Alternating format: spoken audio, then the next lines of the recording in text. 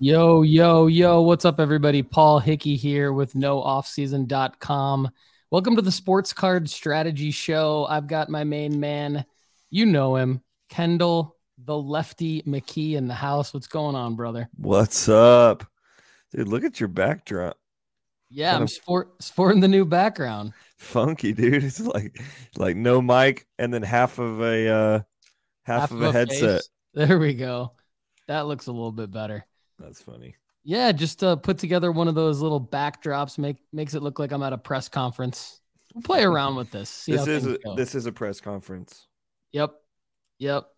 So let's jump into the show. We've got some audience members already chiming in. What's up, Mr. Ryan Baruski? Good to see you. I am doing Brr. great. Hope you're doing well as well. And then Rusty Emma Gart, baseball is back. I'm sure Lefty's going to be talking quite a bit about that today. Yep. But hey, before we jump into the show, I just want to talk about Graybo's cards.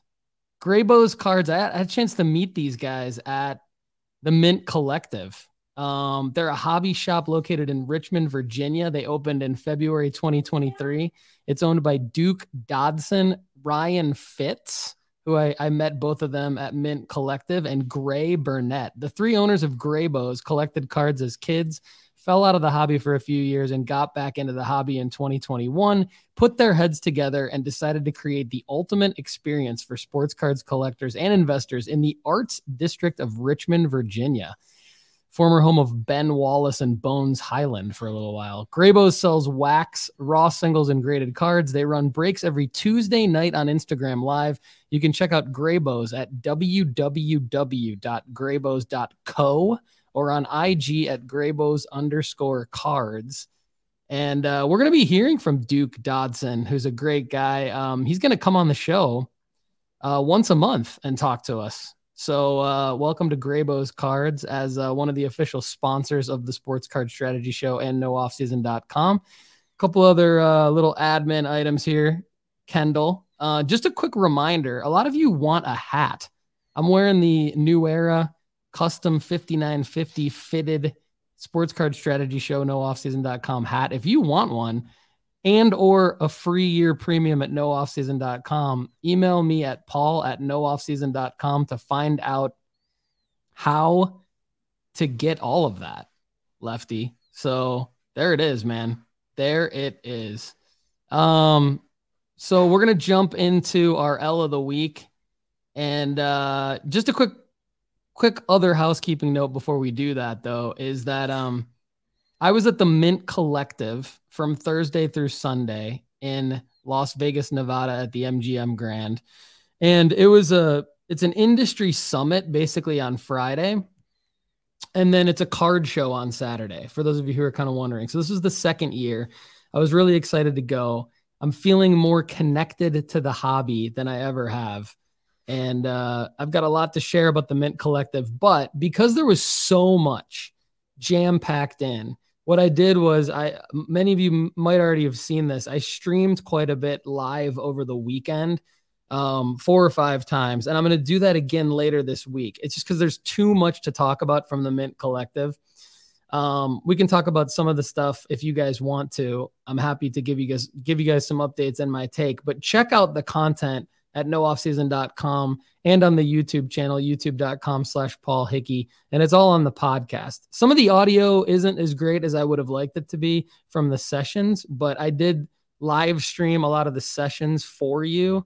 I thought it was very interesting, and I'm happy to talk about the highlights, but figured there was so much from it that I would do some stuff over the weekend and then later this week and talk about that. So anyway, Lefty, tell me what's going on with you, man. How was your weekend? And maybe jump into your L of the week whenever you're ready. Man, it was pretty wild. As you know, I had quite a lot going on this week.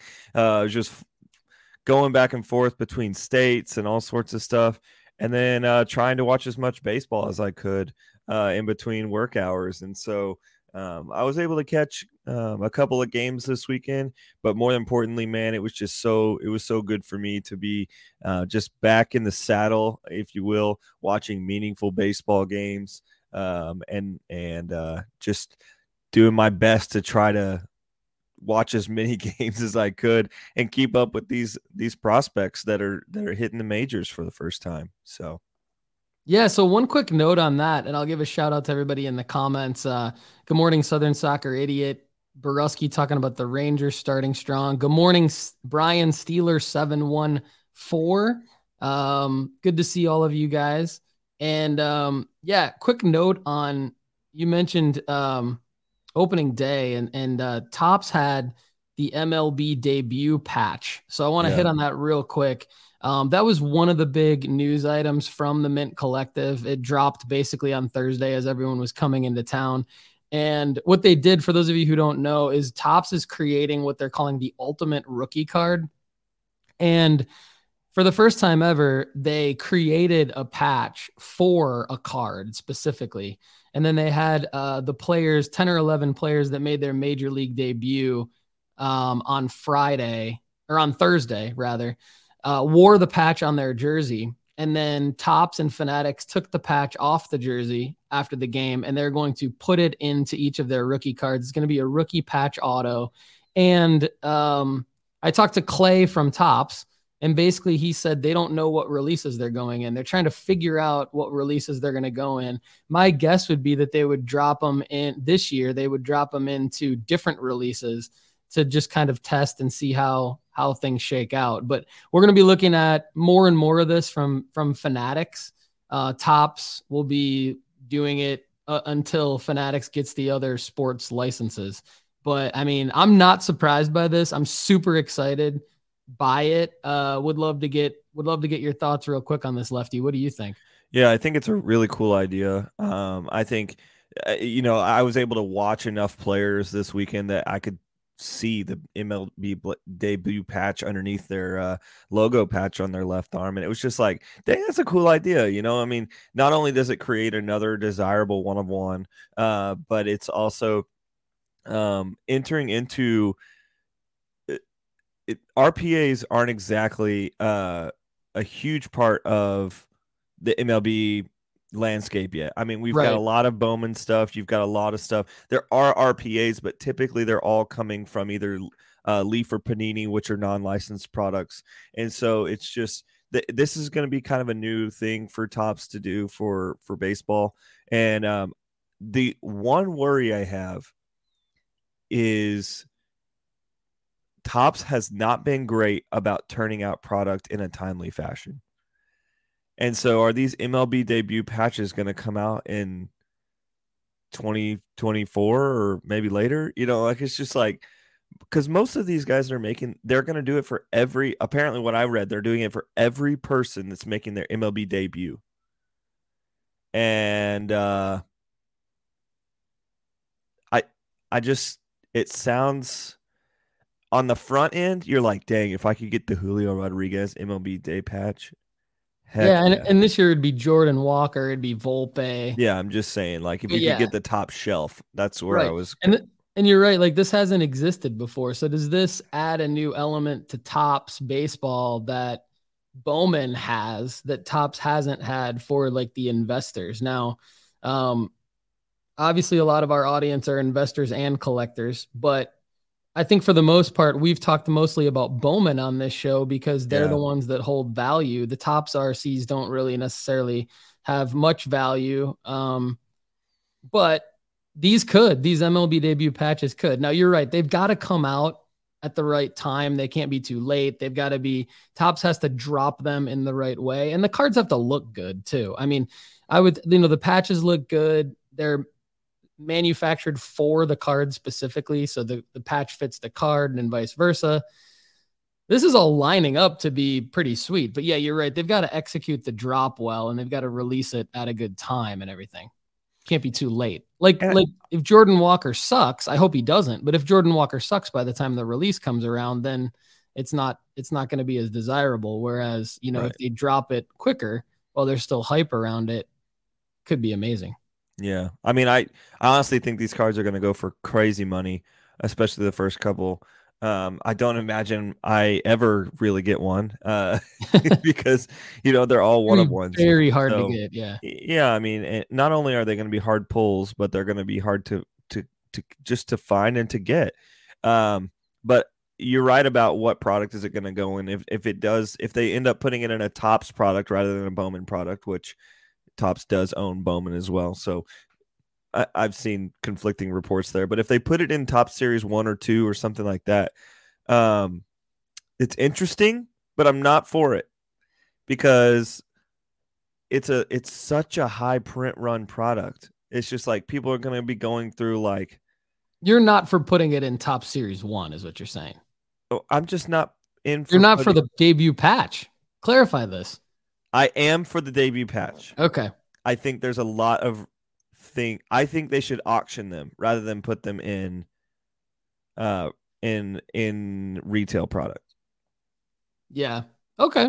Well, I mean, Clay from Topps, if you're listening, Lefty says, he's got a strong opinion on this. So you need to hit up at Lefty McKee on Twitter, have a little discussion with him, and he'll tell you what products to put it in. I think you should listen to the Lefty. Yeah, because I clearly want. It's so important. So Chad Gill says, good morning. Finally a true one of one. Chad, good to see you. Chad's not joining us today, but he'll be back in a future episode. Good to see Chad in the comments. And Southern Soccer Idiot likes the idea. SSI, I would think that you would see this in a soccer product too. I think if this works for Topps and Fanatics in baseball, which I think it will, and it'll work for somebody. It may not work for everybody, but it'll work in general to the point where Topps will keep doing it. I think they're going to do it for all the Fanatics is going to do this for all the sports. And I think soccer is going to be in there. So SSI would be interested to see what you think about it in a soccer product. Yeah, I can see it being an MLS product very quickly. MLS, yeah. Oh, Lefty McKee is going to be so hype about the MLS patch in this debut form or however Topps does it. Lefty is going to be like, we're going to have to do a whole show where we just let Lefty talk about how excited he is about the MLS. Hey, I have barely talked about it at all this year, and my team is in first place. Okay. That's true. Well, okay. Hey, Lefty, before we get into L of the week, let's talk about a couple other things from the Mint Collective that I thought were interesting. And then you can bring up anything that you want me to hit on before we get to L of the week. Okay. So staying along the lines of the Topps and Fanatic stuff, they've got a couple other things in the big league product. So again, we don't know what product the MLB debut is going in. Nobody does. Topps doesn't even know yet, or so they say.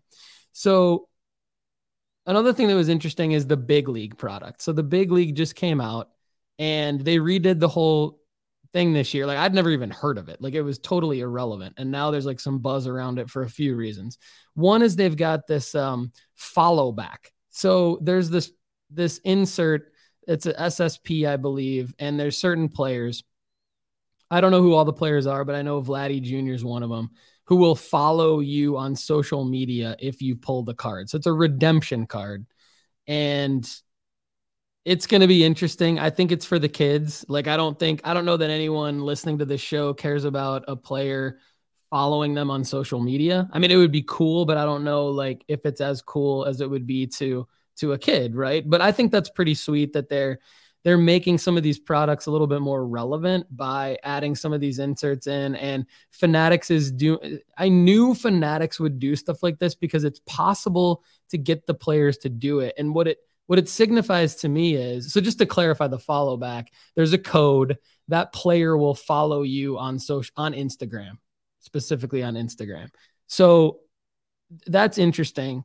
What's better to me about this, the takeaway from a big picture perspective with the MLB debut patch and the follow back is that it's a sign that when Fanatics acquired all these licenses 18 months ago or whatever, 20 months ago, there was this big buzz in the hobby about it. The significance is Fanatics, you're seeing them making their investment in the hobby right now. They're integrating with the players, with the teams, with the players associations.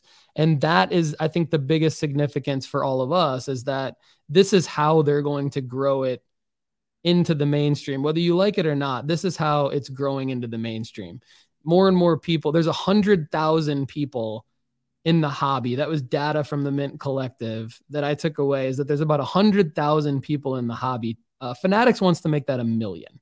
And this is how they're going to do that.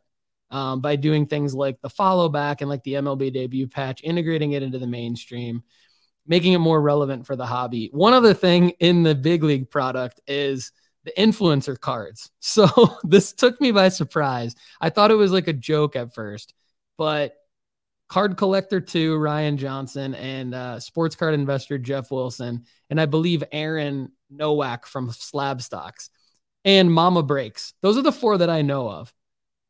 There was nothing that I heard about this, but you guys might already know. I don't really follow much. I post a lot, but I don't really follow much. And so you guys might have already known that this was happening, but apparently these people have cards in this release. And so I was next to Ryan and Jeff when they were opening their own Topps Big League boxes, and like Jeff handed Ryan's card. So that was pretty cool. So then Chad and some of the other audience members were texting me and emailing me saying, hey, you need to ask him why you and Lefty weren't in the big league as influencers.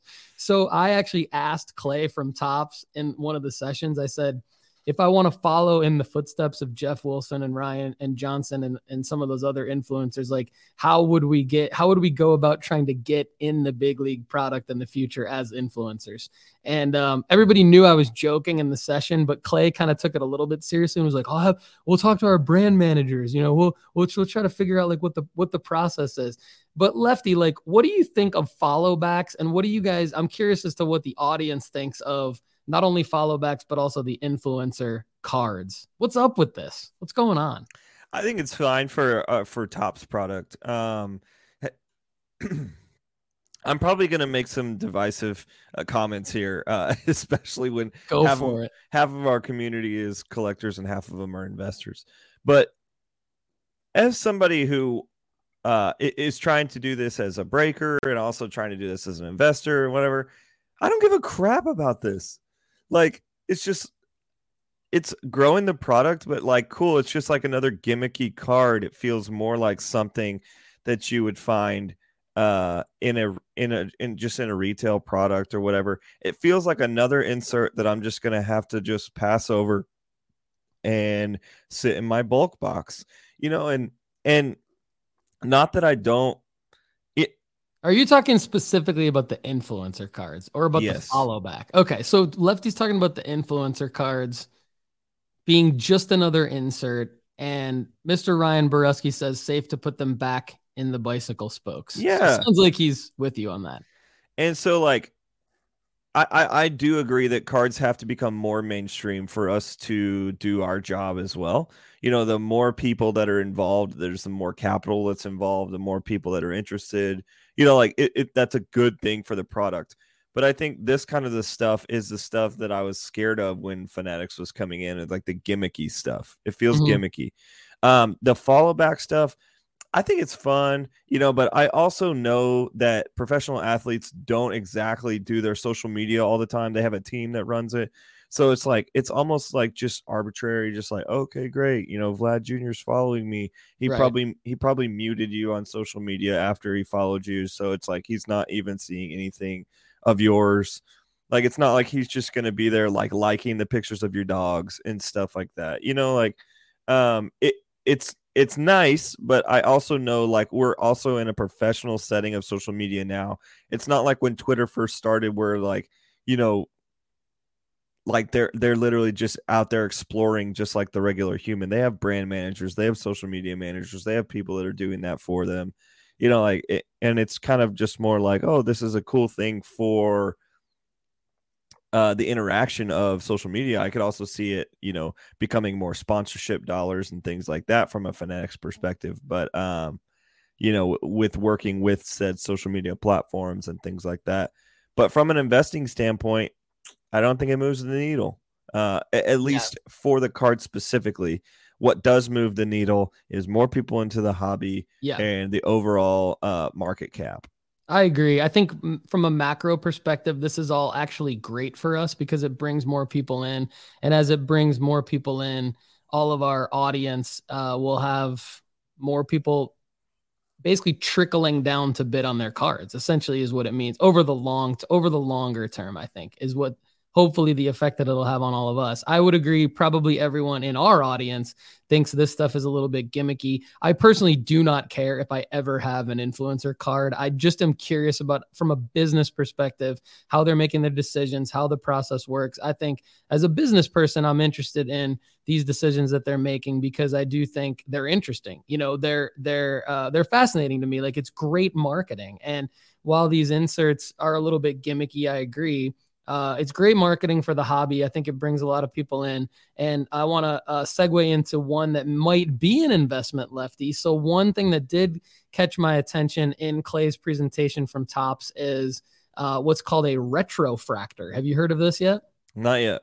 Okay, so the retrofractor is going to be it's going to be new in Bowman Chrome. It's going to be in Bowman Chrome this year. So Okay. Bowman Chrome 2023 is where it's going to start. And then it's going to continue on into subsequent Bowman releases, is how Clay kind of described it. And the concept is that Bowman was a brand that Topps took over in like 1955, and then they shelved it until, I guess, the 2000s when they brought it back as Bowman as we know it now, where it essentially exists to showcase players' first cards, right? And so these are the prospect cards that we all invest in. This is where I think this is interesting. Clay's point was legends like, let's say, Roberto Clemente, Sandy Koufax, George Herman, Babe Ruth, they never had a first Bowman card the way that we know them as investors. So what they're doing is they're dropping refractors numbered to 50 or less called retrofractors, and they're going to be the first and last Bowmans of legends. And they will have the first logo on them as we know them for the prospects. Because they're serial numbered to 50 or less. So it's going to be the gold, the green, like it won't be green, it'll be gold, orange, red, right? Red. And so they'll be the one of one as well. And so because it will have that familiarity, living legends will also sign theirs. So like Clemente, unfortunately, who died early in a plane crash, and like guys like Babe Ruth, like, we won't have autographs, obviously, but the living guys that have them will sign them. Could these be investable? Yeah, I mean, anything that's got a legendary piece to it with a front run of 50 or less, and with the automatic insignia that this is a limited short print, like with the first logo and with the color differentiation and autos as well. This could be really cool. I think some products have tried to do some retrofitting before, and some of them have gone fine. I remember in Topps Platinum last year, they put a remake of the Mickey Mantle 52 in there, and they were selling for a couple $100, I think, at their peak. And so I could see something like that happening, like a Mickey Mantle out of 50. I don't think they're necessarily going to be the highest valued cards out there, but they are, I would say they're middle range tier. Like if you are a breaker, and you're trying to pull I also think it matters which Bowman product they put it in. If they put it in Bowman Draft, I'm not excited about it. If they put it in Bowman Chrome only, or if they put it in Bowman Chrome and Bowman Baseball, I'm okay with it, because that's more of like a shotgunny type product where it's just like this spread a little bit wider in terms of what is in the product. But I just want. I guess what I'm realizing today is I'm kind of a Bowman Draft purist. Like, I want the guys that I'm actually going for, rather than Topps like Series 1 and 2 is so broad. I'm just like, what am I'm not getting anything out of this, like Yeah. it's more for collectors and set collectors and things like that. And personally, I'm trying to make money, like, Yeah. Well, that's what this show is all me about. and you are right? not So, collectors. yeah. Exactly. Like you've made a point the other day that you don't, I think it was last week, you were like, I don't actually collect any cards. Right. They're all for turnaround. Yeah, and that's what I enjoy. That's what's authentic to me. And it's not that I won't maybe one day collect I love cards as much as anyone who collects cards. It's just that what's authentic to me, what I enjoy about it, is flipping them. Yeah. And so I'll hold them, I'll enjoy them while I have them, but then I'm moving through my product basically. Yeah. Yeah. And I think I have a little more of a collector bone than you do. Yeah. But the things I collect are like $1. If they're anything over $1, I'm moving them. Like I Yeah. have a Rangers PC box, and all of them are just regular cards. So, anyway, I'm into the retrofitting. I think that could be really cool, especially if it depends on how they look. If they look like a cheaper product, I'm not in on it. But if they look legit, I'm in. Here's one card that I will probably keep, and not to throw us off too much, but I found a Tom Izzo Upper Deck 2010 numbered to 550. Tom Izzo. God, the background is preventing me from showing cards. There we go. You There can you kind go. of see it there. I got to put it behind my gray shirt. Tommy Tom Izzo Izzo. looking young on this Upper Deck. Clear competitors numbered to 550.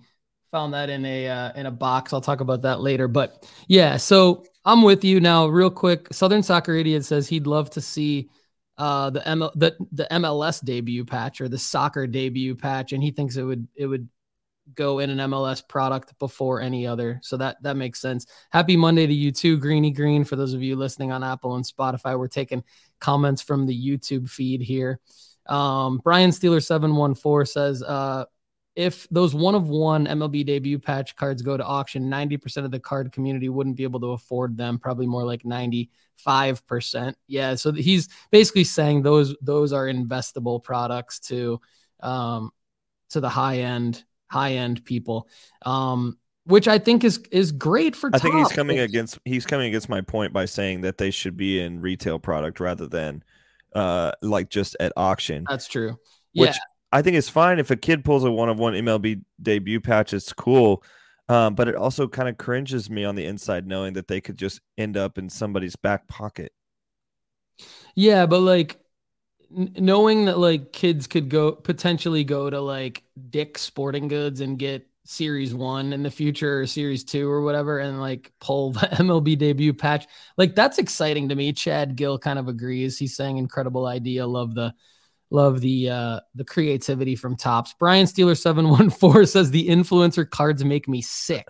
Although Jeff Wilson card might be worth something because a lot of people are going to light them on fire, creating a massive shortage. Wow. Bringing it strong, Brian. We love it. We love the passion. Let us know what you guys think in the comments. And this is great. So I'm not going to read all the comments, but thanks everybody for chiming in. Everybody watching the show back, check this out on the live feed and let us know what you think. All right, so we talked about quite a bit from the Mint Collective. Lefty, before we get into L of the week, is there anything you wanna talk about from the Mint Collective or ask me or any other notes from the weekend? No, I was just saying that I think Ryan Brusky's last big comment here is something that I think that's really where my heart's at with this is like they're clearly ambitious. I love the ambition. That's why I was excited about Fanatics being involved in the top or in card collecting in general. But it does lean on that oversaturation of our product that our hobby has like trauma towards, like we've seen overproduction in the past. And we've seen it kill our hobby, So. Yep. Thanks everybody for the thoughts. Keep them coming in the comments. All right, Lefty, what's your L of the week, man? My L of the week is just time. You never have enough of it, like, and there's stuff that I'm trying to do in my regular day life and then trying to be like a card shark out here, just making and wheeling and dealing. And it's just like the L is there was so much happening this weekend, especially sports related, that I couldn't see it all. And I was pretty frustrated by all of it. Like I was trying, I missed my FC Cincinnati game, and we won 1-0 against Miami, go top of the East, which is, Up the Garys. Just go ahead and say it for me, Paul. Up the Garys. There we go. All right. And then, baseball it started on, the 30th, and I tried to catch as many of those as I could, trying to get to the debuts of a lot of the guys that we're kind of looking at, and some of the guys that are on my fringe list that I haven't talked about hardly at all. But, like, obviously, if I'm here doing this research for you and giving you guys names, there's also guys on my list that don't necessarily make the show cut that I'm looking at to try to see if they will eventually make the show cut, if that makes sense. But I've got to see them. Like, so many times I've got to be able to see them. Makes sense. Spencer Steer is one of these guys. He's a guy that I'm not necessarily super pumped about. I have mentioned him a couple of times, but he comes out and opening day, hits a home run. And I'm like, okay, this is, does that mean he's a sell now? Does that mean he's moving up the ranks? Does that mean he is? I've got to get eyeballs on this guy to see if he's confident in his position. I've got to get eyeballs on this guy to see if he's ready to be a major leaguer, or if he just got a hold of a curveball that slipped. You know what I'm saying? But L of the week, I think, is just, I couldn't get to everything this week. I wanted to watch Miami versus UConn, couldn't. I wanted to watch MLS, couldn't. Luckily, Everton's game against Tottenham is today, so I can catch that one. But that's Toffees. Yeah, there we go. Is that what they say? That is it. Yeah. All right, there we go. Thank you. If you could just learn all the sayings of all my favorite teams, and anytime I mention them, if you could there. You just up the whatever, up the Rangers, up the Garys, up the Toffees. No, I think it's just time. I think an L of the week is you've got to be extremely precision based on your timing to keep a handle of all this. I mean, the hobby is ever expanding. Yeah, there are more and more names that are coming out. That's why soccer is ever expanding. That's why I can really only focus on a couple sports. That's why That's why we need a team here at Sports Card Strategy Show. That's right. We're trying to grow the team. If you're interested in working for nooffseason.com, email me at paul@nooffseason.com. We're trying to grow the team. And that, of course, includes the Sports Card Strategy Show and all of the content that we're putting out. AG Cards has an L of the week. Thanks, AG Cards. He says Beckett. Yeah. I was waiting for somebody to mention this. I tried to tee it up for Lefty. He didn't take it. It's cool. AG Cards, thanks for chiming in. Oh, my shoes says Beckett is a big L. I agree. I have a take on this. I can't believe I didn't say that. You go ahead. Give me your take first, and then I'm going to tell you what I think. I think Beckett's been in shambles for a couple of years. They're trying to figure out where their position is in this hobby. I think SGC is doing a better job than them of positioning themselves as the junior slabs. Borusky says Beckett is lame. That's why. That's why Lefty's chuckling. I'm actually chuckling at myself because I just called them the junior slabs. I mean, SGC, Beckett, and all them, it seems like PSA is further supplementing themselves as the only real investable guys out there. But the BGS 9.5 was almost as close as it could get. And the old 10s were something that were going for a higher money than a PSA 10 just because of pop count. And when they make this move to, this weird 10 where there's like multiple different 10s, it's just like, who the heck cares? Beckett is just grabbing for straws here, I feel like. The hard part is, like, I know the guys at Beckett. I've met them before. And they're super, super nice guys. The CEO is just like one of the coolest guys I've ever met in the hobby. But this is a lame call. Yeah. This is lame.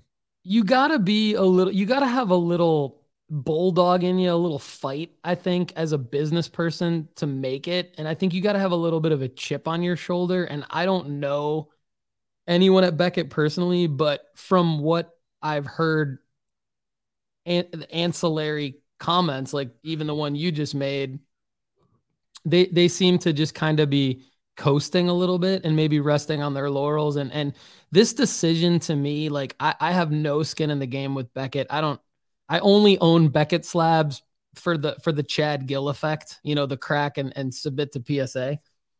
Dr. Chad Gill, as I think Borusky refers to him on the show. So that's the only reason I own Beckett slabs, is because they're another grading company that could potentially show me what I'm looking at before I crack it and give it to PSA. But from a business standpoint, this is baffling to me where you would make a decision like this, obviously in a vacuum without getting any feedback from your clientele. You would botch the launch of it in a ridiculously stupid way. Then you wouldn't have the wherewithal. So then you make the decision to retract it, which I don't have a problem with businesses changing their mind. I've changed my mind in business a lot. And I've said, look, I thought I was going to do this one thing. I said I was going to do it. Here's why I decided not to do it. I'm going to do this other thing. I get that. But then you don't have the wherewithal, Lefty, to realize that it's April Fool's Day. And what you could do is you could turn it retroactively into an April Fool's prank. Yeah. And they didn't even do that. Like they could have saved their own asses by just being like April Fools. But Lefty, I was there. They had to have spent tens of thousands of dollars just on the marketing materials for this because I was there in person. They had displays. Like those things aren't cheap. So like, and then they wanted to talk to us. Like, I guess I consider myself a member of the media, the press, right? At this Mint Collective thing. I'm not there really to sell cards or like buy for a hobby shop. I don't have a hobby shop. So I'm there and I don't work for any of the card companies. I'm there as a media member, basically. So they want to talk to me at 6 a.m. on Friday when shit doesn't even start until 10 a.m. For that? I'm like, 6 a.m. Like I get up early, but I'm doing other stuff. I'm not going to go talk to Beckett at 6 a.m. for an announcement that it was leaked on Thursday. It just was really weird. I think this just reiterates to me why PSA is number one. PSA has the PSA 10, the PSA 9, the PSA 8. And I think people can make good arguments why maybe PSA should have some subgrades.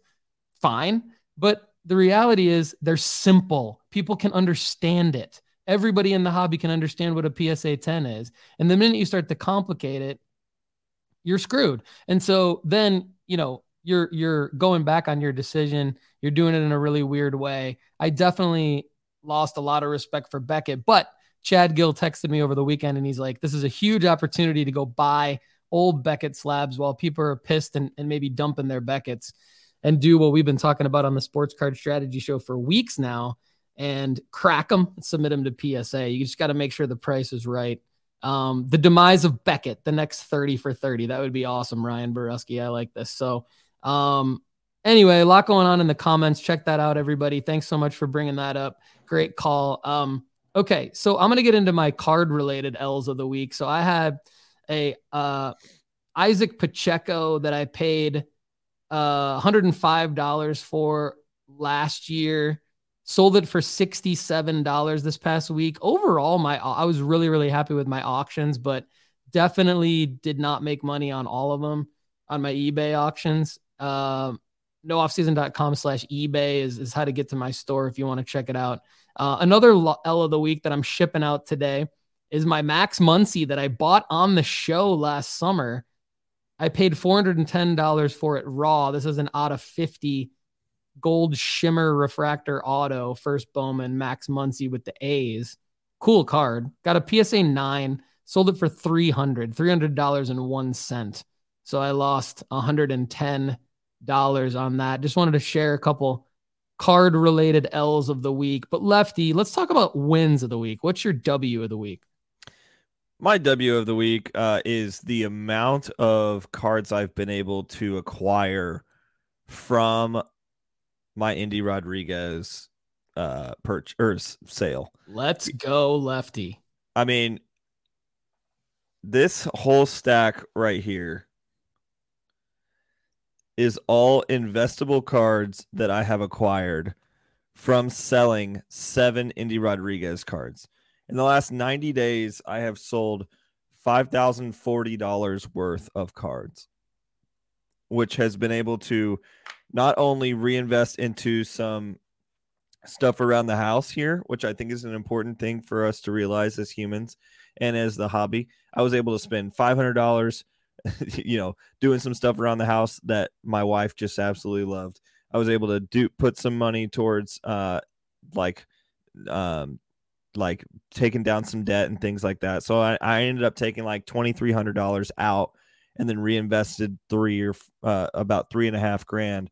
And I was able to move that into 17 different cards, and everything from a Victor Wembanyama, Yes. like Sports Illustrated for kids that I got for like $40, to things like here. I'm just going to share some of the ones that I'm proud of.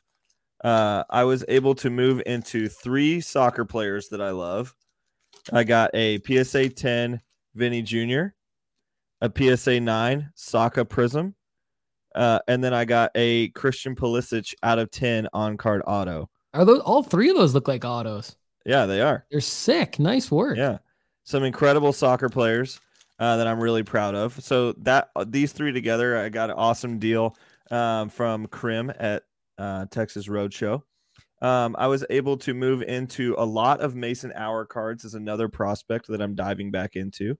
So I was able to get a bunch of PSA 10s and color autos of his, and I did get some base autos as well. So Mason Hour, I took a swing in a riskier part of my portfolio towards Alex Kirilloff. I've talked talked about him a couple of times. I'm loving the exit velocity on Owen Casey, who is another prospect as well. But then I was able to move into 2 Tyrese Maxey cards that I absolutely love. Lefty's on fire before the playoffs. So we got a Tyrese Maxey Red Wave PSA 10 auto, rookie ticket auto, a image variation rookie ticket auto from Tyrese Maxey as well, PSA 10. Phenomenal. So, I mean, I was just able to make some really significant buys with one player really popping off for me. So I think the only thing I wanted, I don't say that from a pride perspective or something like that. I'm just simply saying, guys, there is things in this hobby that we are doing, Paul and I, that a year and almost 2 years out now of testing is working. Now, I invested $1,500 in Indy Rodriguez 14 months ago. Was able to turn that around into a little over $5,000, and then took the initial investment out, and then also got a nice gift for my wife out there, and then turned it back around into 15 more cards that I probably will flip within the next 6 months. That's the way to do it, man. I have one awesome card as well that I have not gotten in yet that I am excited about. I have gone ahead and I'm starting to buy Alex Morgan autos as well. I think she's going to score bags of goals in the World Cup, and no one's talking about her yet. That's a great call. You texted me a photo of that card last week. Great pickup. Alex Morgan, great call. Lefty doing it all, guys. I mean, this is what it's all about. Make some money, pull some money out, put some of the money back in. Make sure that you're pulling money out, though, each time, right? It's like if you are betting on DraftKings or FanDuel or whatever, and you're winning, you got to take some money out of that bankroll and keep your keep only the amount that you want invested in the bankroll. We talk about that concept on the Sports Card Strategy Show ever since Lefty and I started doing the show together. We want you to keep investing, obviously, but keep taking money out at the same time, just so that you are making money as you are managing your bankroll. So great work. My W of the week, I've got a bunch of card related W's because I've been running a ton of auctions. I'm an auction guy over a buy it now or best offer. It just is what works for me. I enjoy it more. I'm having success with the auction format on eBay quite a bit, so I'll share that in a second. But real quick, I feel more connected to the hobby than ever after going to the Mint Collective. Most of you know I was in Spain for 5 years. I did go to the National last year with Lefty, coming back from a visit from Spain. Now I'm back home in Franklin, Tennessee. I'm able to do a lot more in person, so I will be attending more and more shows. And being at the Mint Collective made me feel more connected than ever. Not only being able to just learn more from everybody in the hobby who's been in it a lot longer than I have from a business standpoint, but also like meeting a lot of you, the audience, like people. I had a great time meeting up with some people that are audience members of the Sports Card Strategy Show and frequent visitors of nooffseason.com. People were coming up to me, "Hey, Paul, I love the content. Where's Lefty?" So that was like a huge W of the week. I was texting Lefty over the weekend, like, all right, next year, got to figure out a way to get you with me at the Mint Collective. And, meeting a lot of people, not only audience members, knowing the Sports Card Strategy Show and the nooffseason.com brand, but other influencers that I had no clue had any idea who I was also knew. And so next year at the Mint Collective and at a lot of other live events, I've got some big ideas, some big plans, simple ideas to execute some nice things. And if any of you want to get involved, email me at paul@nooffseason.com. I got a plan for how we can get our audience involved in that. And so let's get into my card related W's of the week. So Jonathan Kuminga made me some money. So I paid $81 for a raw rookie ticket auto, plus $19 for the grading, sold for $123.50. So made $20. People ask me all the time, what are you looking to make on a card? I think if I make $20, I'm good with that. That's like running an e-commerce store and you've got inventory, you've got overhead costs, but you've got a $20 profit on your SKU kind of a thing. I'd love to make 100, but you're not going to, I'd rather make 20. If that's the average, I'm good with that. And, as long as you're not losing money, if you're making money, this is a business. So Dansby Swanson picked it up for $1, 2017 Topps Chrome Auto, 1987 Topps design, picked it up for $1 at the National. Not an auto. Thank you. PSA 10 is what I meant to say, I think. Had it graded, got a 10, picked it up at the National for $1 in a dollar box, not an auto. Thank you, Lefty. $15 grading fee, sold for $35, way more than I thought it was going to sell for. Made $19. So this is an interesting thing, right? Because Kuminga, I had to invest $100 in, and I made $20, and they got a PSA 9. Dansby Swanson, looking at the card in person, thinking this could get a 10. Maybe if I sell it at the right time, it could make me some money. Made 19, sold for $35. So just shows you can make plays kind of all over the map. CES, Christian Encarnacion Strand, Lefty mentioned last week, probably a good time to list him for sale. Paid $90 in person at Dave's card shop in Atlanta, graded it for $19, came back a 10, sold $158, made $49. Tyrese Maxey, got this at Dave's card shop, also paid $3, $19 for the grading fee, sold for $59, made $37. These are kind of some of the highlights from the auction. This was an L for Lefty, but a W for me. He actually wanted this card, paid $0 for it, pulled it out of a hoops blaster, $19 for the grading, sold for $61. I give myself the 0 on this because the blaster was for fun. Made $42 on a Chet Holmgren that got a PSA 10. So getting better at looking at cards in person and deciding what to grade, what not to grade. I think that's a huge part of what I'm doing, what we're going to continue to be talking about at nooffseason.com. And that's one of the reasons why I threw up on the channel and in the feed the CSG grade school. I thought that was interesting. So everybody go check out the CSG grade school video and podcast episode that I threw up in the feed. So yeah, I'm excited about my W's. And one other note on that, I think it's another W, and I want to make sure I get it in this episode. I decided I think solving a problem is a W, right? I think I solved the problem. Problem was Sports Card Strategy Show is growing. nooffseason.com is growing. Lefty and I had a conversation a couple weeks ago. An ongoing conversation is like, how do we keep this show to like an hour or an hour and 15 minutes? Do we add other shows? How do we keep the audience involved? Because that's what we care about the most is all of you. And how do we continue to make it relevant and hard hitting and good information and move through things? We're going to be launching, not this upcoming Thursday, but the following Thursday, a Thursday show. Lefty, don't worry. I'll talk to you about this later. This is new information for everybody, including Lefty. The concept for the Thursday show is Sports Card Strategy Show and Tell. If you want to be part of Sports Card Strategy Show and Tell, and you want to show your stuff on the Show and Tell show. This is going to be every Thursday. Email me at paul@nooffseason.com. I want to get you in the Thursday edition of the Sports Card Strategy Show. So there'll be 2 Sports Card Strategy shows a week now. Happy to announce that here. I believe that's a W. So I'm throwing it at the end of the W of the week segment. And I want to make it about all of you, the audience. So Sports Card Strategy Show and Tell is what the Thursday episode is going to be called. Email me at paul@nooffseason.com if you want to be part of the show, and I'll explain to you how. Let's get into who we're buying, okay? Let's go. Who we're buying. This doesn't exist yet. This is kind of a joke, but I want a Zava card. Love it. I want a Zava card. I want our person, Kyler Smith. Put together a Zava card, Kyler. Come on the show and talk about it.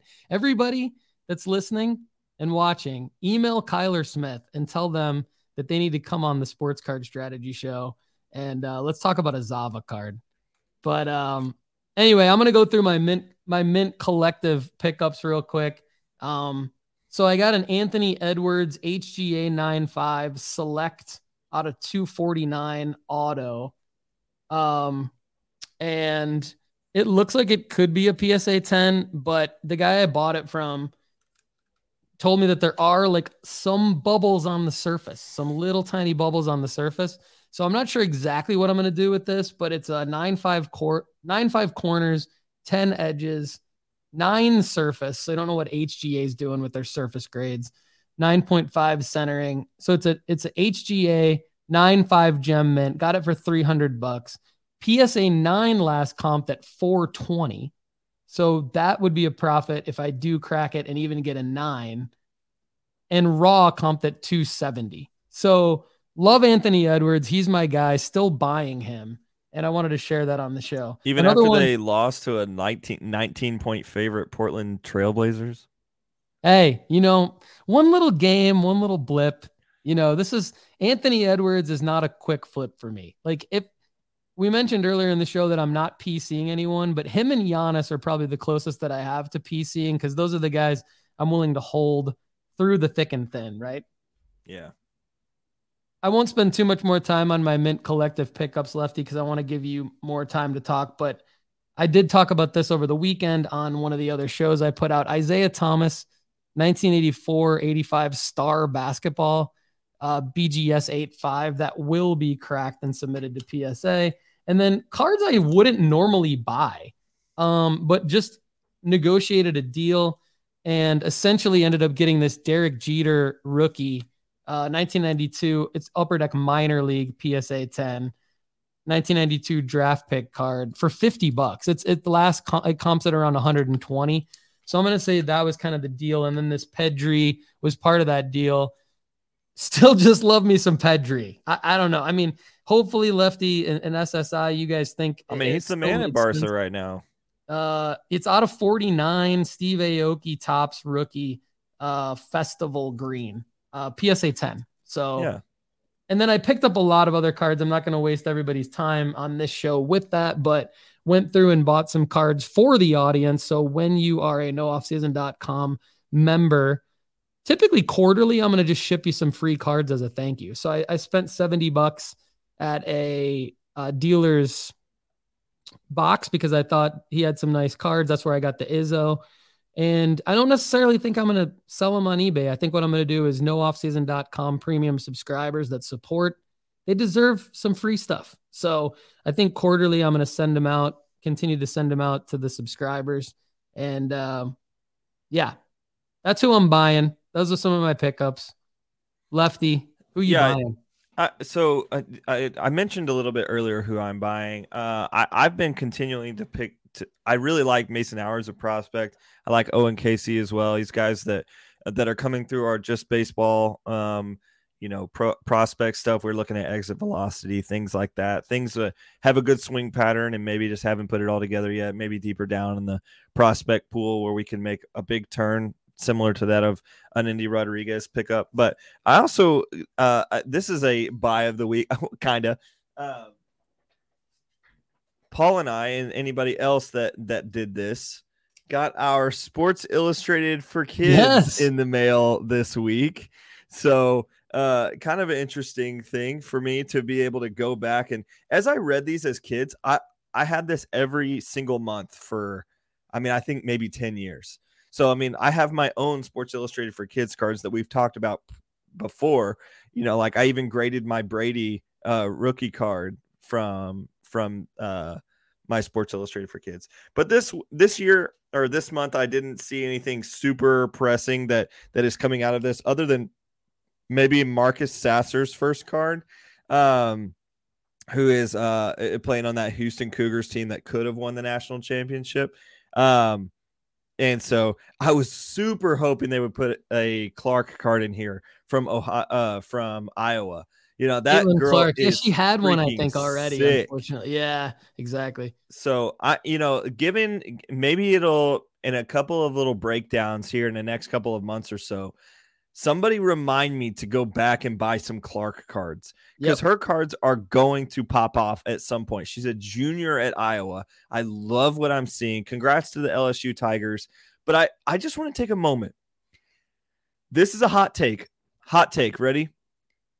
I think potentially, and maybe not straight up number for number, but in terms of, market cap and things like that, per capita, whatever, however we want to describe this, I think that the girls' national championship is going to draw more attention than the men's national championship this year, because you have two superstars, or well, three really, if you include what's her name, who's also a rapper as well that plays. There's the freshman on LSU's team. Like, you've got Starr, who's incredible. You've got Clark, who is incredible. And then you've got other LSU players. You've got the coach, that's won multiple at this point. And I think she's like third coach to do it, or first coach to do it at multiple universities. Just awesome scene. Like, I was super pumped just to be a sports fan yesterday.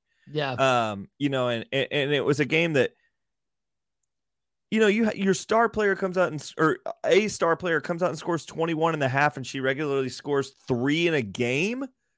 Like, let's go. Yeah, that's a great point. This is another reason why to get the Sports Illustrated for Kids subscription, not the digital one, Chad Gill, the actual one. Go get an actual subscription. It's like $19 for 2 years total, I think. So there's 6 mags a year, and I got mine. I took the cards out. I gave the magazine to my son, and then I was like, wait a minute. I like this magazine. I read it as a kid too, Lefty. And then I read the It's sweet. Like, the magazine's awesome. That's a magazine for all of us, I think. We're still kids. So my last thing I wanted to mention about this is this section right here. I texted Paul about this, but it's getting good card grades. It's a subset. It's an article in here about grading cards and the difference between a mint 9 and a 1. And I was just like, Paul, this is significant. Yep. They know that Sports Illustrated knows that they're putting cards in this issue, and they're starting something real in a young person's life. For us, we've talked about earlier. This is going to sound like a weird take because of the take I made earlier about the MLB debut and the influencer cards and big league and all that kind of stuff. I think this is awesome. I'm super pumped that we're talking about slab differences to a young audience. And we're talking about, not only did they talk about slab differences, they put a 1968 Nolan Ryan rookie card as the example. And so they're crossing a lot of different timelines here. And I just love what they're doing here. Sports Illustrated for Kids. We talked about it. I'm excited to have them, not only from the investable opportunity that potentially we could get, but I was excited to open it up and read journalism that is going to be fueling the next generation of sports fans and card collectors. Phenomenal W of the week, Lefty. A lot in there. Quick W of the week from Oh My Shoes in the audience. Went to an auction at his local card show, and his son and he won 3 boxes of modern and nearly 2,000 basketball, baseball, and football. Both of us got stoked to get home and start digging. Congratulations, Shoes. That's awesome. Buffalo Boone is in the house. Good to see you. I think this is a first-time commenter, Buffalo Boone. Says Kendall got a stack of lasso cards. Yes, he did. Yeah, Borusky's strong in the comments as well, talking about my Pedri and Anthony Edwards pickups. Thanks everybody for contributing to the comment section. All right, let's get into audience Q&A. So a lot of you emailed. Appreciate that. This is a follow-up from Christoph Schmidt. If you recall, he and his sons from last week pulled a 1-of-1 Erling Haaland. He followed up discussions with the boys. We'll opt for a sale sooner or later. This card has symbolic value, and it's clear that we will never pull a card like this again. But we are no Haaland collectors and therefore want to capitalize on the demand and refinance the next box and some cards. Hopefully the kids won't run down the street and sell it to the neighbor first. Not an experienced eBay seller, but we'll probably opt for that route. Thought about selling it on COMC. At the end, I'll have time and don't need the card to sell tomorrow. One hype cycle could be in May when Haaland breaks the scoring record or wins the Premier League, Champions League. But I could also wait until Norway qualifies for the World Cup. Maybe, like Lefty said, we will see. Lefty, what do you think about this? When should Christoph sell this Haaland 1-of-1? I think he's got it right. I mean, we even talked about this on our most recent edit of the Haaland page on our sports card. NoOffseason.com. Yeah, sorry. We got so many names. On NoOffseason.com, our ranking system, we just redid Haaland's profile. And I recommended that if you're selling, sell in May because he's good. Not only is he going to break the scoring record, he's going to be on a Man City team that's pushing for a title. They have a chance to win the Champions League. There's just a bunch of other things that are going to be coming down. I'm not waiting on Norway. I don't believe they're going to be a powerhouse soon. I think they could sneak into some tournaments. They tied to Georgia last week. Like it's tough. This Norway team is tough. I really would like him to reclassify as an England national team member, but that's just me personally. But I wouldn't wait. I would sell it in May as well. I love the trajectory of him, and I would actually probably put it up for auction in April because there's like pre-hype to other people trying to get their last minute bids in. And so that's typically not the highest sale, but when people are buying the most. So it's like the month before everything happens. So like, that's why we list all of our baseball cards in March so that when April happens, they've pretty much all moved, if that makes sense. So listed in April, late April, and just ride out the rest of the Premier League season. Enjoy watching him, and then refinance it into some more boxes and some more wax, and I don't know, buy a house with it or something. There you go. Christoph, keep us posted on how that sale goes later. Up next, Brian Hunt just wanted to share some BGS to PSA results, and I appreciate Brian doing that because this is super relevant to what we've been talking about, Lefty and I, with Chad. We've been putting a lot of content about it for the premium members on nooffseason.com. So basically, Brian submitted a bunch of BGS slabs to PSA. He didn't crack them. He sent them in as crossover grading. And Chad kind of made the point that he hasn't really had success with this. I haven't either because there appears to potentially be some bias at PSA when they get a BGS slab, or maybe it's not bias. Maybe it's just that BGS is shitty at grading cards and PSA is better. And that's why the grades don't come over as much. But he's basically, Brian, I'll run you guys through the grades here in a second, but he's thinking now, does he crack some cards that he was going to send in based on these results? So, sent in 9 BGS cards on February 28th via the $40 crossover value with a minimum. He put a minimum PSA 10 grade. So this is another strategy where he wanted them back in the BGS slab if PSA wasn't going to grade them a PSA 10.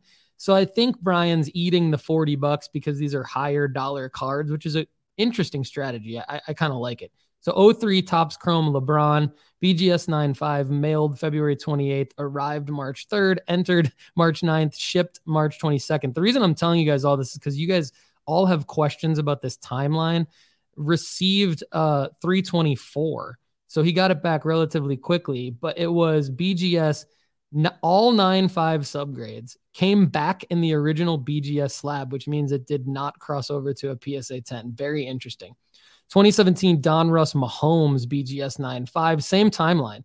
Got it back really quickly. Got it back within a month.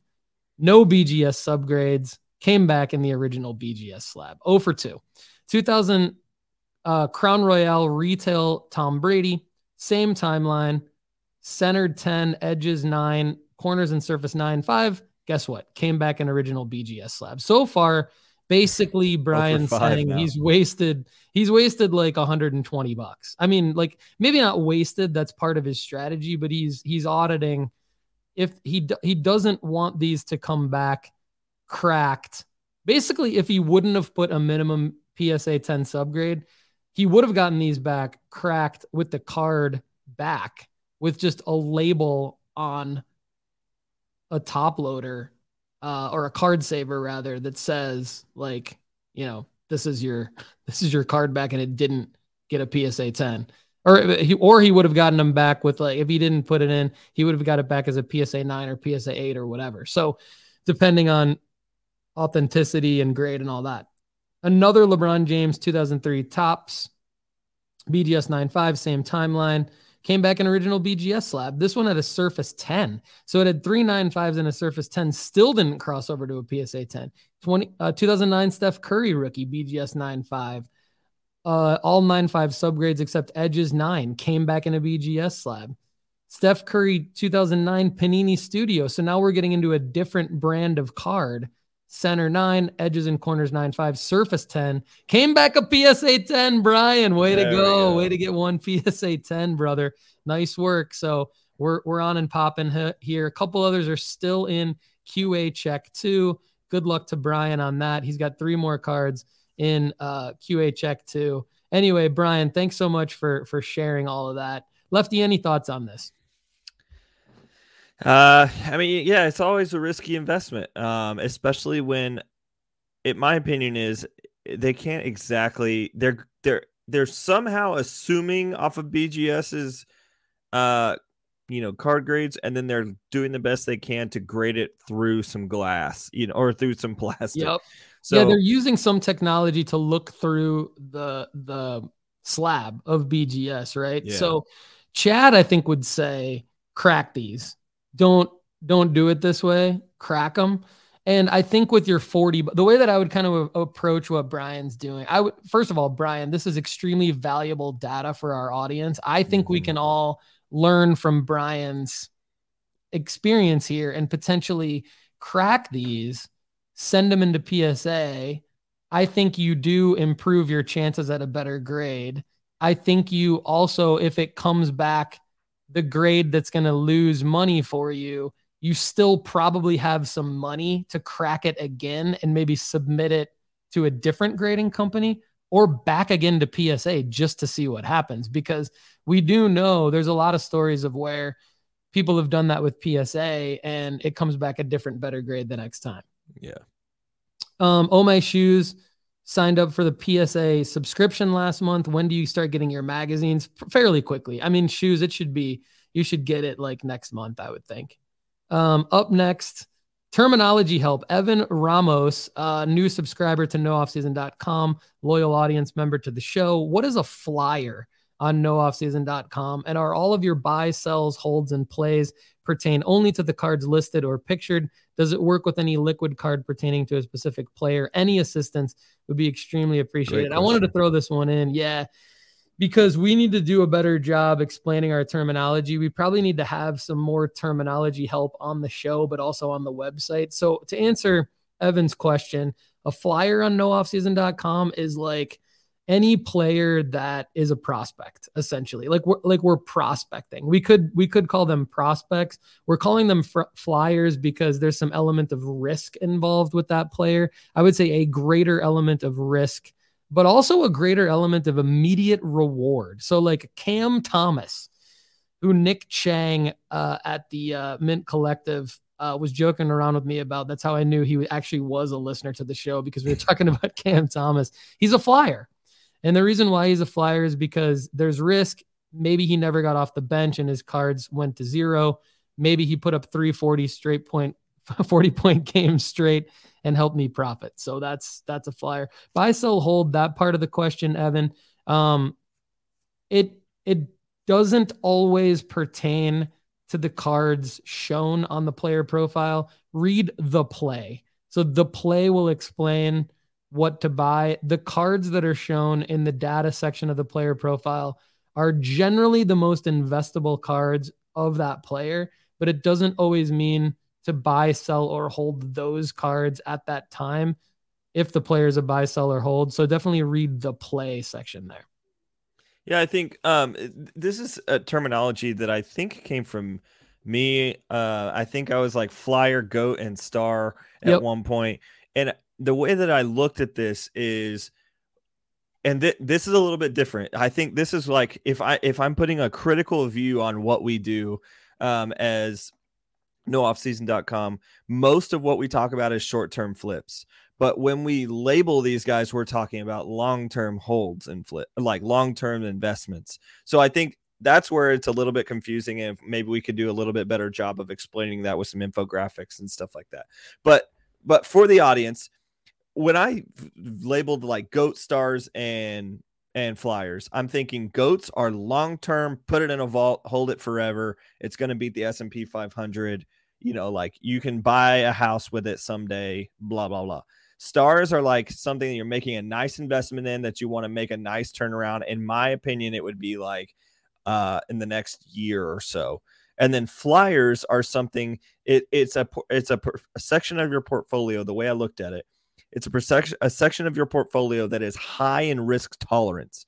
So you have a ton of risk tolerance in this area where you can spend just a portion of your portfolio money in the flyer section, because you have it's money that you can have a high ceiling on and a super low floor on. And this is just like taking a mental perception in investing that's different than just throwing money at cards you like.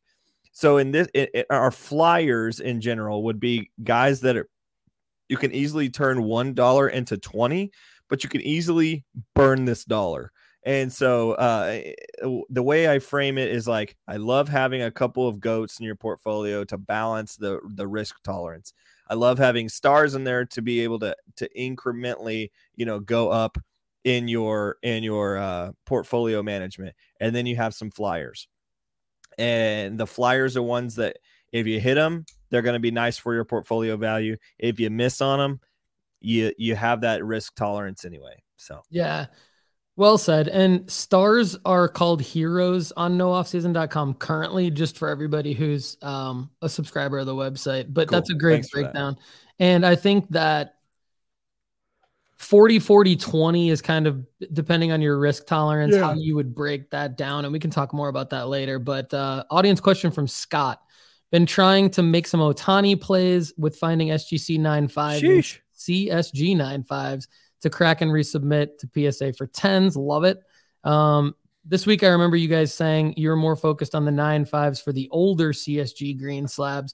Do you typically stay away from newer CSG slabs that are graded at a 9.5? Do you feel like the more updated slabs that are 9.5s has less of a chance of being a PSA 10 than the older ones? Yes, Scott. The only reason why I say yes to that is because if it's a black, newer CSG 9.5, that's actually equivalent to an SGC 9.5, meaning it's a mint plus, I believe is what they call it. It's not a gem mint. So CSG black 9.5s are not gem mint. So they're not as likely to cross over to PSA 10s. You should be paying less, far less for a new CSG 9.5, whereas an old green CSG 9.5 will say gem mint on it, which should have a higher rate of crossing over to a PSA 10. Hopefully that makes sense. That's why the answer to that is yes. And I'll throw in one more thing here. Be careful with HGA 9.5s, because I've said on this show that I've been going after HGA 9.5s. I've had success with really high subgrades, cracking and submitting to PSA to get a PSA 10. But HGA doesn't use the same technology by any stretch of the imagination nor did HGA have the greater experience that, say, an SGC or a PSA or even, definitely a CSG or even a BGS would have. So you can get screwed with an HGA 9.5. Like I've ordered some HGA 9.5 since we started this discussion about cracking, and that's like, it is a 9.5 centering or something, and it's like way off when I got it. So it's just be careful with HGA. Let me put it to you this way on HGA. I bought a cello of Premier or like a sports cards maybe a year and a half ago. I pulled a historic ticket Ronaldo card out of it. I was so freaking pumped. $100 raw. I was so pumped that I dropped it on the floor and I picked it back up and literally I dog-eared one of the corners. I was just like, I could not have been more distraught. So I unfolded the corner, kind of straightened it out, put it under a microscope, and like did my best to kind of doctor it. Sent it to HGA, got a 9.5 corner. Amazing. I literally dog-eared the corner and then was still able to get a 9.5. Maybe send your shitty mess ups to HGA. See what happens. All right. Up next, audience feedback from Josh Ryu from Kenai, Alaska. Josh is a loyal nooffseason.com subscriber. He says, here's a suggestion for nooffseason.com, and I love it. All right. Make an annual chart of buy and sell cycles for each sport. Listening to the podcast, you can get in-depth dialogue about a specific cycle pertaining to the market and time of year we are in. It would be cool to see a chart or graph with a hyperlink folks can click and view these charts and see to make better decisions.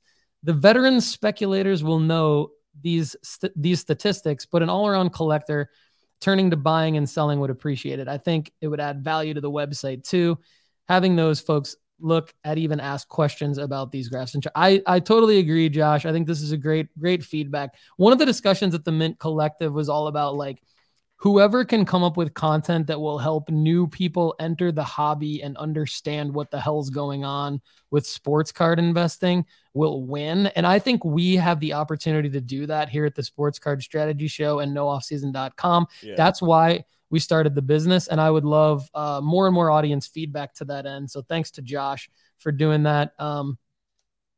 Borusky says you could publish a successful book on that topic. So thank you very much. And I have written a book. I think that might be what he's alluded to, but I need to update my book. nooffseason.com/book if you want to check out what to do after you find your old sports card collection. I think it's still relevant, but I need to do a better job of creating more content to Josh's point and to Ryan's point. All right, last submitted Q&A for the show from Patrick Alcorn. This is actually an audience insight.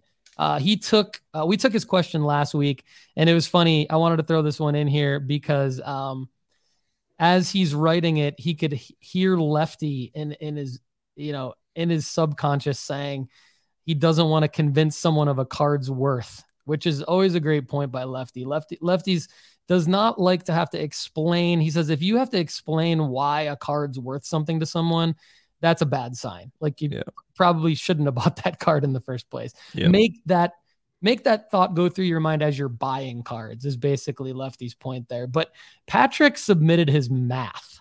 Because I think I might have thrown out on a show, like, how do you even figure out the print run? Or maybe an audience member asked, like, how do you figure out the print run? So Patrick has some math I wanted to share with you. Hopefully it doesn't make your brain hurt. Just wanted to follow up on the estimate of the print run of unnumbered parallels. You just use the odds found on the packs, and you can get, these are at cardboardconnection.com too for pretty much everything. For example, if you know the golds are numbered to 50, and it's a 300 card set, and pack odds for gold are 1 in 35.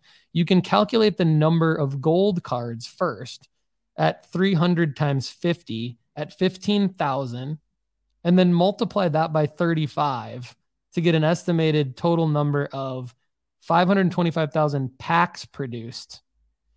So an unnumbered parallel lists pack odds at 1 in 52, for example. You can estimate 525,000 divided by 52 equals 10,096. total versions of that parallel. Then divide that by the total number of cards in the set, 300, and you can estimate the print run at 34 per player. Boom. Math. There it is. Thanks, Patrick Alcorn. I got lost about halfway through that, but I think everybody probably got lost. But just go back it was good. Rewind. Just rewind the episode. I'm gonna need to run that one back by my brain here in a minute. Yeah, it's only 9 a.m. here where I'm at, so maybe I'll post that algorithm in a premium blog at nooffseason.com. Patrick's algorithm. Ryan Borusky was not being sarcastic for once. That would be a great follow-up book, Paul. Love it. Thank you. Great job. Great job, Paul. Great job, everybody. Thanks so much for watching and listening to the Sports Card Strategy Show. This has been episode 76. I didn't talk about who I was selling. We missed that segment. Real quick, let's do that. I'm selling right now at nooffseason.com. We've got DeAndre Swift. Endy Rodriguez was lefties. Aaron Judge. Luca. Christian Encarnacion Strand. Tyler Hero. Vinicius Jr. And for more, go to nooffseason.com. Again, if you want a year free to the premium package to see all of that, email me at paul@nooffseason.com and I'll tell you how. Lefty, do you have anything else you want to add to today's show before we take them to the rock music? Up the Toffees. Up the Toffees, baby. We need a big 3 points against Tottenham today. Play that rock music, baby. All right, everybody, have a great day.